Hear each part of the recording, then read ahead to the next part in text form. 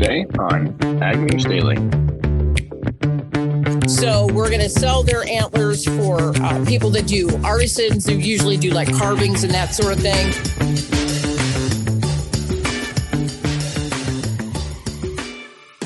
Today is December 30th, the last Ag News Daily edition of 2022. Tanner and Delaney here joining you to wrap up a strong year of Ag News. Delaney, we should have, a lot of podcasts do a best of or do a my favorite story edition. And we didn't do that. We brought fresh news, but now I'm starting to think maybe we should have tried to pick out our favorite story of the year.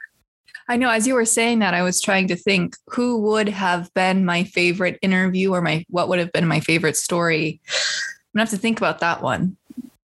Maybe we can come back the first day of 2023 with that little blurb to reflect back on how 2022 went. Okay, I think that's a good idea. I would say probably just off the top of my head, the most impactful interview I feel like I did in 2022 was when I got to sit down with a Ukrainian farmer, Case Housinga. That would be a pretty easy one, I think, for you to pick out. I did take a little note out of your book and looked up some quick statistics on the New Year's, kind of like you did around the Christmas holiday. What percentage of U.S. adults do you think set New Year's resolutions? I'm going to say 55%. 38.5%. Out of those New Year's resolutions, half of them are to do what? Lose weight. Yes, exercise more. And how long do you think New Year's resolutions last? What percentage do you think quit within the first week? Oh, of that 38% that you said, probably at least half of them. Yeah, it's 25%. How many do you think make it past the first month? I'm going to say less than 5%. Ooh, you are more aggressive. You don't have faith in the Americans. 36% make it past their first month. So nearly a third of all of New Year's resolution setters stick to their resolutions. So keep it up, listeners. It is worth doing. You could fall in that 1/3. How many do you think keep the New Year's resolutions for the entire year? A really, really small percentage. It's not as small as you think. It's 9%. Okay. That is not as small as I would have thought. Yes. Yeah, there you go. So you got to step your game up, Delaney. You got to keep it all year and be in the top 10% of the nation in those dedicated to their New Year's resolutions. See, I'm more in the mindset. We talked about this yesterday. I set goals and it's unrealistic to meet all of your goals. So I try to meet 75% of my goals because it's really unrealistic that you're going to meet every goal every year. And that probably would just be quite exhausting. Yeah, I totally get that. Delaney, I always start off with a little bit of weather. I got just small headlines today. We've got winter weather hitting Kansas starting tomorrow, lasting through the weekend. The storm will hit central U.S. area, but models are showing that it may move north into Kansas. They have been extremely dry, so maybe the snow will be welcomed. Rainfall is in the forecast potentially for Missouri, Illinois, and Indiana today into tonight. It's not going to be super heavy rain. It looks like a pretty quiet weather world for us here in the U.S. Well, I have a little bit of weather updates here as well, Tanner, as we saw the U.S. Drought Monitor released yesterday for the week ending the week prior. And as to be expected, drought conditions are continuing to get worse, Tanner. Of the 48 lower states, about 41.5% of the U.S. is in drought conditions. Actually, it was a slight improvement compared to last week, just up 0.7%, but down significantly compared to last month. About 330.6 million acres of crops in the U.S. are experiencing drought conditions this week, and about 104 million people in the lower 48 are affected by drought, Tanner. 37 of the U.S. states are experiencing moderate drought D1 or worse this week. And that actually worsened compared to the week prior and to last month as 4 more states headed into the D1 phase. Really kind of the only areas that don't have a ton of drought conditions, according to the U.S. Drought Monitor, are the states in the eastern portion of the United States.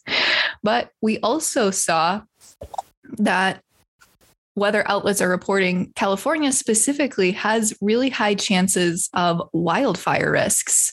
85% of rural land in California is now in high or very high risk for wildfires, according to a new weather analysis, Tanner. So those folks certainly are going to have to keep things in check as they head into potentially a pretty dry winter season here.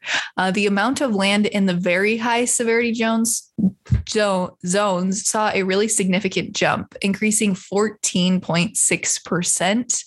And if the latest proposed map is approved by U.S. weather folks, that's going to be nearly 17 million acres of California farmland, agricultural ground, rural ground, that is in very high wildfire risk zones. That is apparently an area larger than the whole state of West Virginia, Tanner. I don't think of West Virginia as being a super large state, but it does give us a little bit of perspective. I'm going to hit a couple of quick headlines related to Russia and Ukraine and the U.S. and China.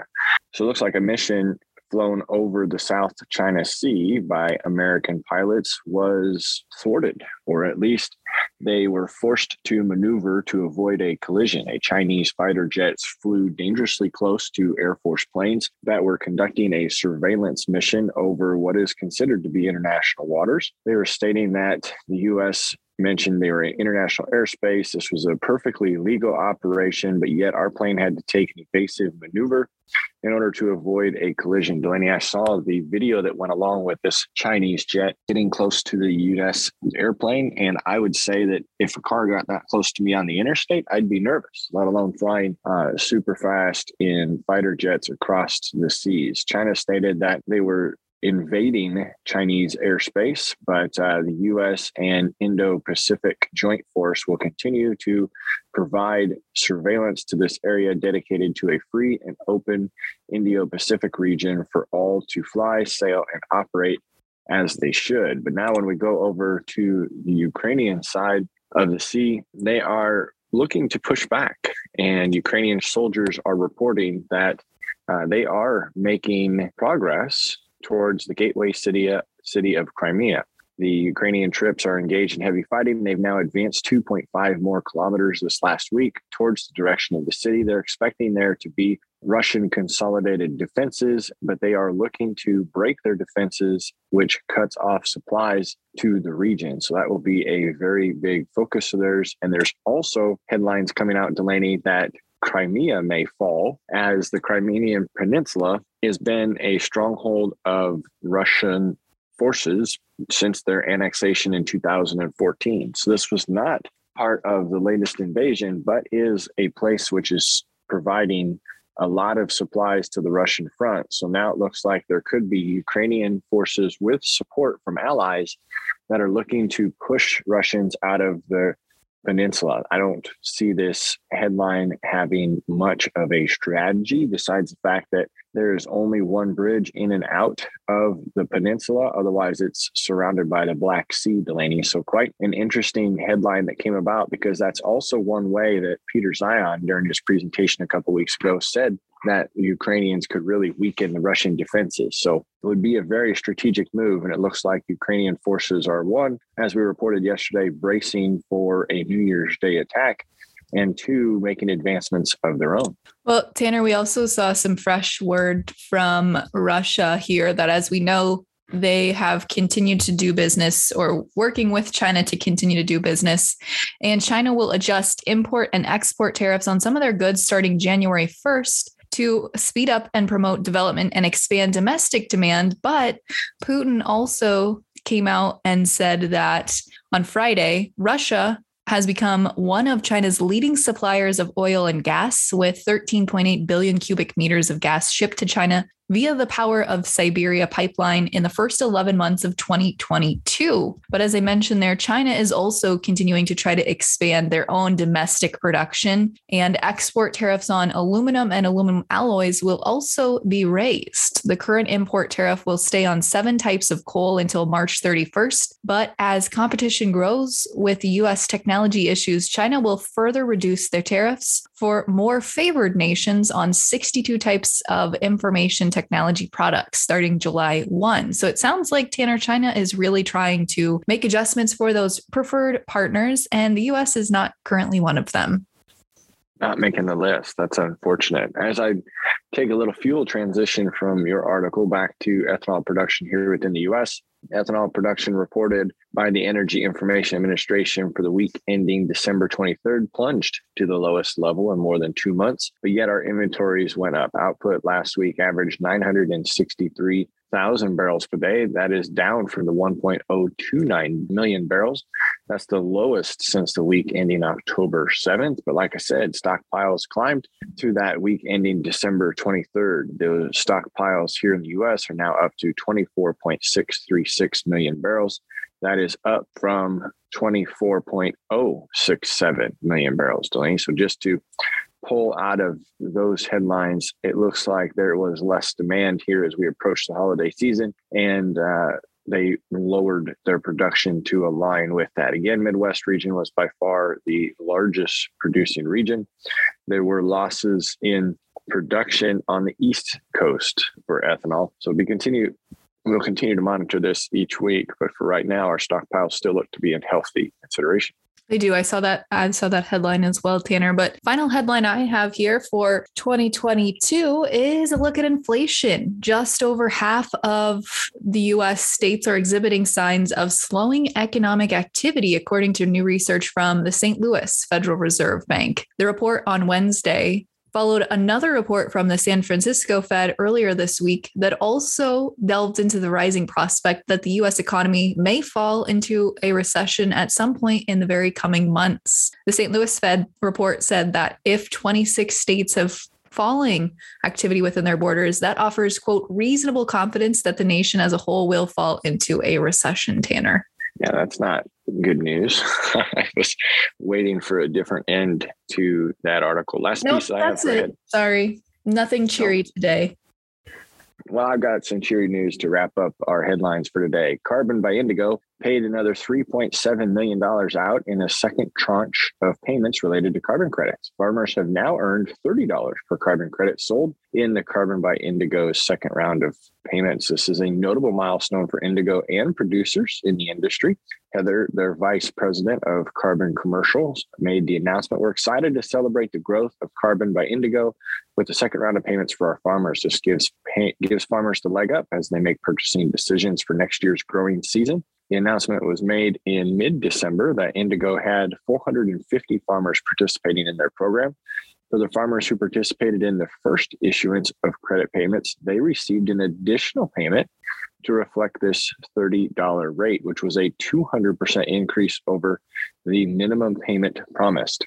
Payments per credit have doubled from our initial payments to farmers in September of 2021. We're excited to see farmers benefiting from adopting practices that sequester carbon and improve soil health. This program right now, if our listeners are looking to sign up, Carbon by Indigo is available in 30 states and will pay for practices such as cover crops, no-till, reduced tillage, and nitrogen application protocols that qualify. They are looking to enroll additional farmers. Indigo says its program doubled in acres during 2022, and they would love to see that happen again in 2023. So there you go, Delaney. A little happy news for those that are enrolled for the end of 2022. All right. Well, as we head into the final trading session of 2022, Tanner, we are seeing once again mixed trade to finish out the week. March corn in the overnight here unchanged. will open this morning at $6.79. New crop corn down 1.50 in the overnight will open this morning for its final session at $6.11. Soybeans, on the other hand, are continuing their positive momentum this week as the January contract added 15.75 cents in the overnight. Will open here at 15.24. At the opening bell, November new crop soybeans will open 8.5 cents higher at 14.23 3/4. Wheat is flirting with neutral today as the hard red March winter wheat contract down just 0.5 in the overnight at 8.66, whereas we look out to the May contract and it is up 0.75 cents at 8.62. And livestock yesterday had mixed trading day as the February live cattle contract added $1.05 and will open this morning at $1.5885. January feeders 32 cents higher yesterday will open at $1.8380, and February lean hogs down $2, 12.5 cents yesterday will open its final session of the year at 88.67. Tanner, let's turn it over to a fun Friday conversation today talking reindeer farming.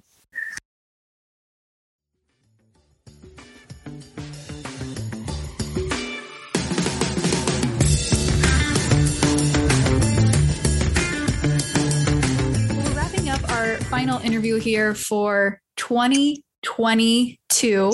Chatting today with Kelly and Mike Gregg of Rootstown Reindeer Farm. Kelly and Mike, thank you guys both so much for joining us today. Certainly excited to talk to you guys about reindeer farming of all things.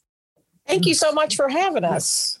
So how did you guys get into farming reindeer? That's my biggest question I've got to ask here. So farming is a fairly broad term for us. We have three. Because they are exotics and they are rather rare in the farming world. What started out as, well, we call it the kind of crazy Hallmark dream. I literally went to bed one night and dreamt that we were picking up baby reindeer, and then woke up and had no idea if that was even a possibility in the lower 48. Had no idea. Didn't know if they lived here. Didn't know they were on a farm. I knew absolutely nothing. And that began about a 4-year process of research about reindeer and where to get them and how to raise them and their health issues and what their requirements are, because they're some of the most highly regulated animals on any farm or ranch. Wow. Delaney knows me quite well, and so do our listeners. I'm refraining from all the dad jokes about we couldn't get the interview done before Christmas because you had to have the reindeer all in training for Santa Claus, and you got into reindeer farming because he's your brother or long lost cousin. But I will refrain from any more talks about Santa. This is just fascinating. So tell our listeners, before your dream, what were you doing? Have you always been farmers, or did this just happen during the dream? No, in all honesty, neither one of us have ever owned livestock before. Neither one of us was raised on farms. I was raised in a small factory town in Ohio. We lived outside of, Mike was raised in a suburb of Cleveland.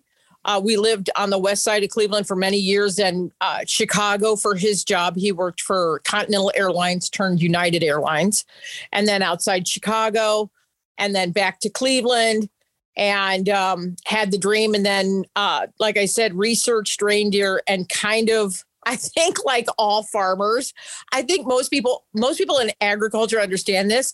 It's an obsession. You sort of get obsessed by it because you're not going to do it for the prestige or the money. So you're going to go for that idea of, whatever it is your interest is. And that's kind of what spurred us on. So now that you guys have been doing this for a few years, obviously at Christmas time, I'm sure this is a big attraction, but aside from kind of the holiday season, what else do you do with reindeer? I assume you're not eating them, but what else are you doing from a reindeer farming perspective?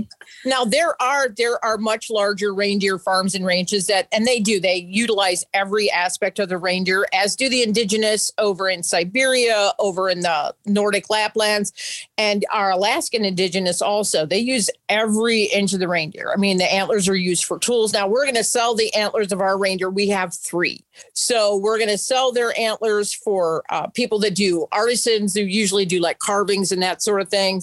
Fur we turn into Christmas ornaments. So I craft with a lot of this stuff. Now, we don't happen to eat ours because they're Oscar, Ollie, and Ozzy. They're more pet than farm animal in that way. But other farms and ranches, absolutely, they sell it for exotic meat, and they use the reindeer that way. But for us, it is we're agritourism, so we use their excrement, their poo, for all of our fertilizer on all of our gardens because they are vegetarians, and we do that with our rabbits as well. But they're mostly we're exhibitors for these guys, and we do reindeer education.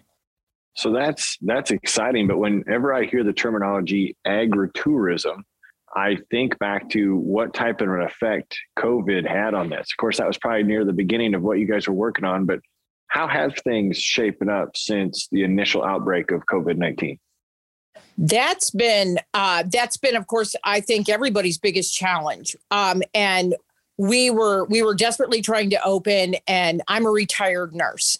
So I was very aware of the situation of transfer for, the flu or the COVID virus.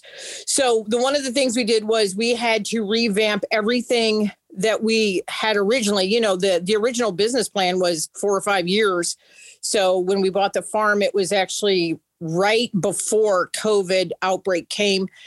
So we revamped everything for our ability to show the animals. And then we also had to wait to see, because it is zoonotic. So we didn't know what that was going to mean for us, for the reindeer, because reindeer are susceptible to whitetail issues. So in the whitetail here in Ohio, they were testing them, and large percentages of the ones they were testing, I mean, we're talking about 30, 40, 50% were coming out COVID positive. Nobody knew what that meant, how that would affect them, if it was going to have the same effect that it did with humans. So a lot of that was a lot of hurry up and wait, which was, of course, it absolutely affected our bottom line. But the way we do it now is we do have a Christmas barn. And so we, now that there's another surge, we're going to be masking indoors, but most of the tour is outdoors. And so it's very well ventilated, and we have hand washing stations, and we have the hand sanitizer available all over the place so that we don't have any cross contamination, that sort of thing. But we're very aware. But the one thing that affected us with COVID coming on was how we book our groups. Oh, yeah. We have a maximum of 20 people per hour, and you have to be within the same bubble. So if a family of, 6 book that hour, that's all that we have is the 6 people, and they're in their bubble, and they're not affecting any other family, or we feel comfortable with the low numbers also as far as a group event goes. So we have restricted that as far as crowds go. And right now we're the only 2 that run the tour. So there's only 2 of us, and hopefully we'll expand next year. But that's why we have kept the crowds down, to be aware of the possible spread of COVID and to keep that in check the best we can. Well, yeah. And the keeping with the bubble, here was the other thing, that the side benefit for us was we found out that families who had autistic children or autistic young adults were able to come because there were no large crowds for any sensory issues. So there were a bunch of different side benefits, definitely for us, for keeping our numbers low and having everybody come within their bubble. And I think the agritourism space obviously was impacted probably pretty heavily during COVID. And it sounds like you guys have been able to find different ways around that. But agritourism as a whole, as an industry, I think is just super fascinating to learn about how people started doing it, why people started doing it, and then really how they've transformed it into a business, which it sounds like you both really have turned this into a business. Is this kind of your full-time gig now? Are you guys both retired from past lives? Yes, we're both retired, and this is our full-time gig.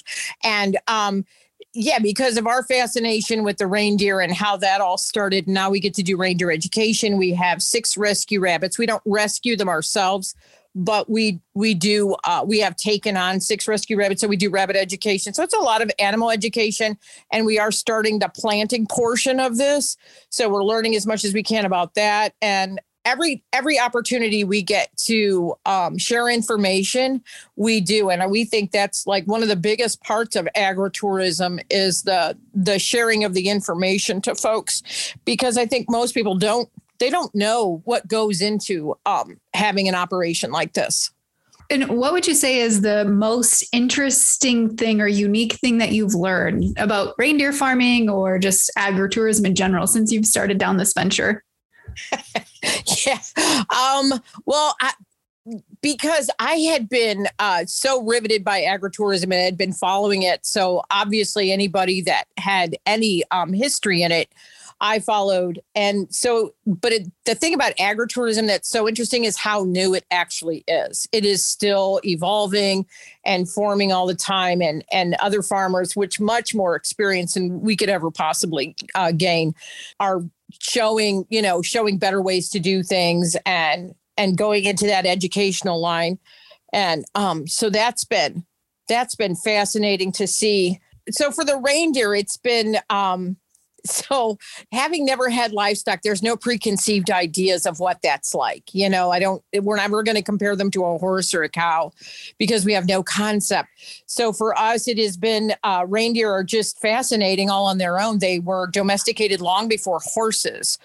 And they were, like I said, the indigenous have used every aspect of them. They live with them. And with our guys, we go out in the springtime and the summertime with our coffee and have coffee out in the pasture. They're part of us. We're part of them. They're more pet in some ways than farm animal.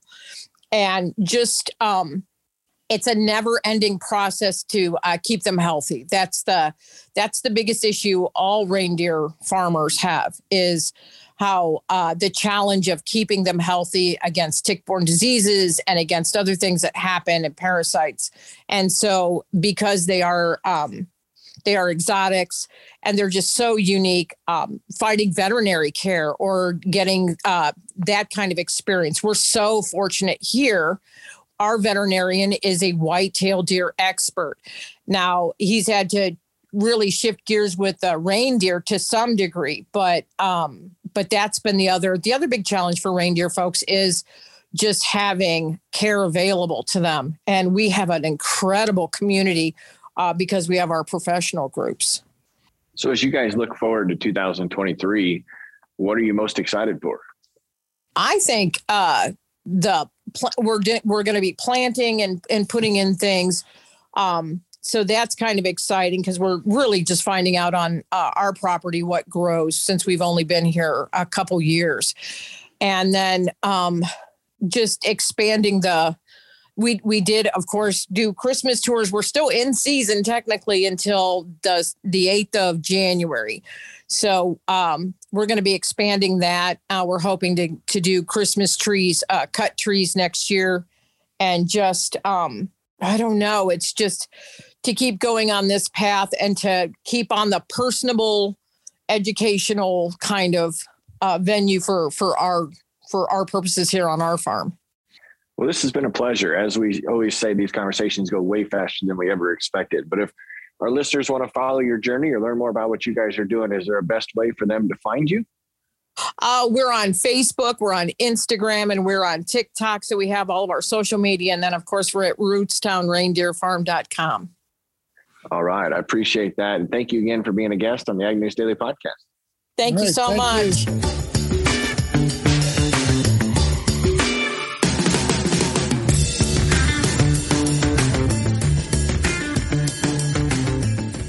Well, there you go, Delaney. I can't believe I refrained from making way too many dad jokes during that conversation. That was fun. Sure, a lot of energy. I did. They had a lot of energy. It was great to see that they are enjoying what they're doing in retirement, and it'll be fun to catch up with them again as they continue to build that little operation. Absolutely, Tanner. But with that, this is our final episode of 2022. Big thank you to all of our listeners here who have tuned in with us over the past year. We're excited to bring you fresh content in 2023. We will not be having a podcast on Monday, Tanner. So we will see everyone in the new year on Tuesday. With that, we let the people go. Absolutely. Happy New Year's, everybody. And let's let them go.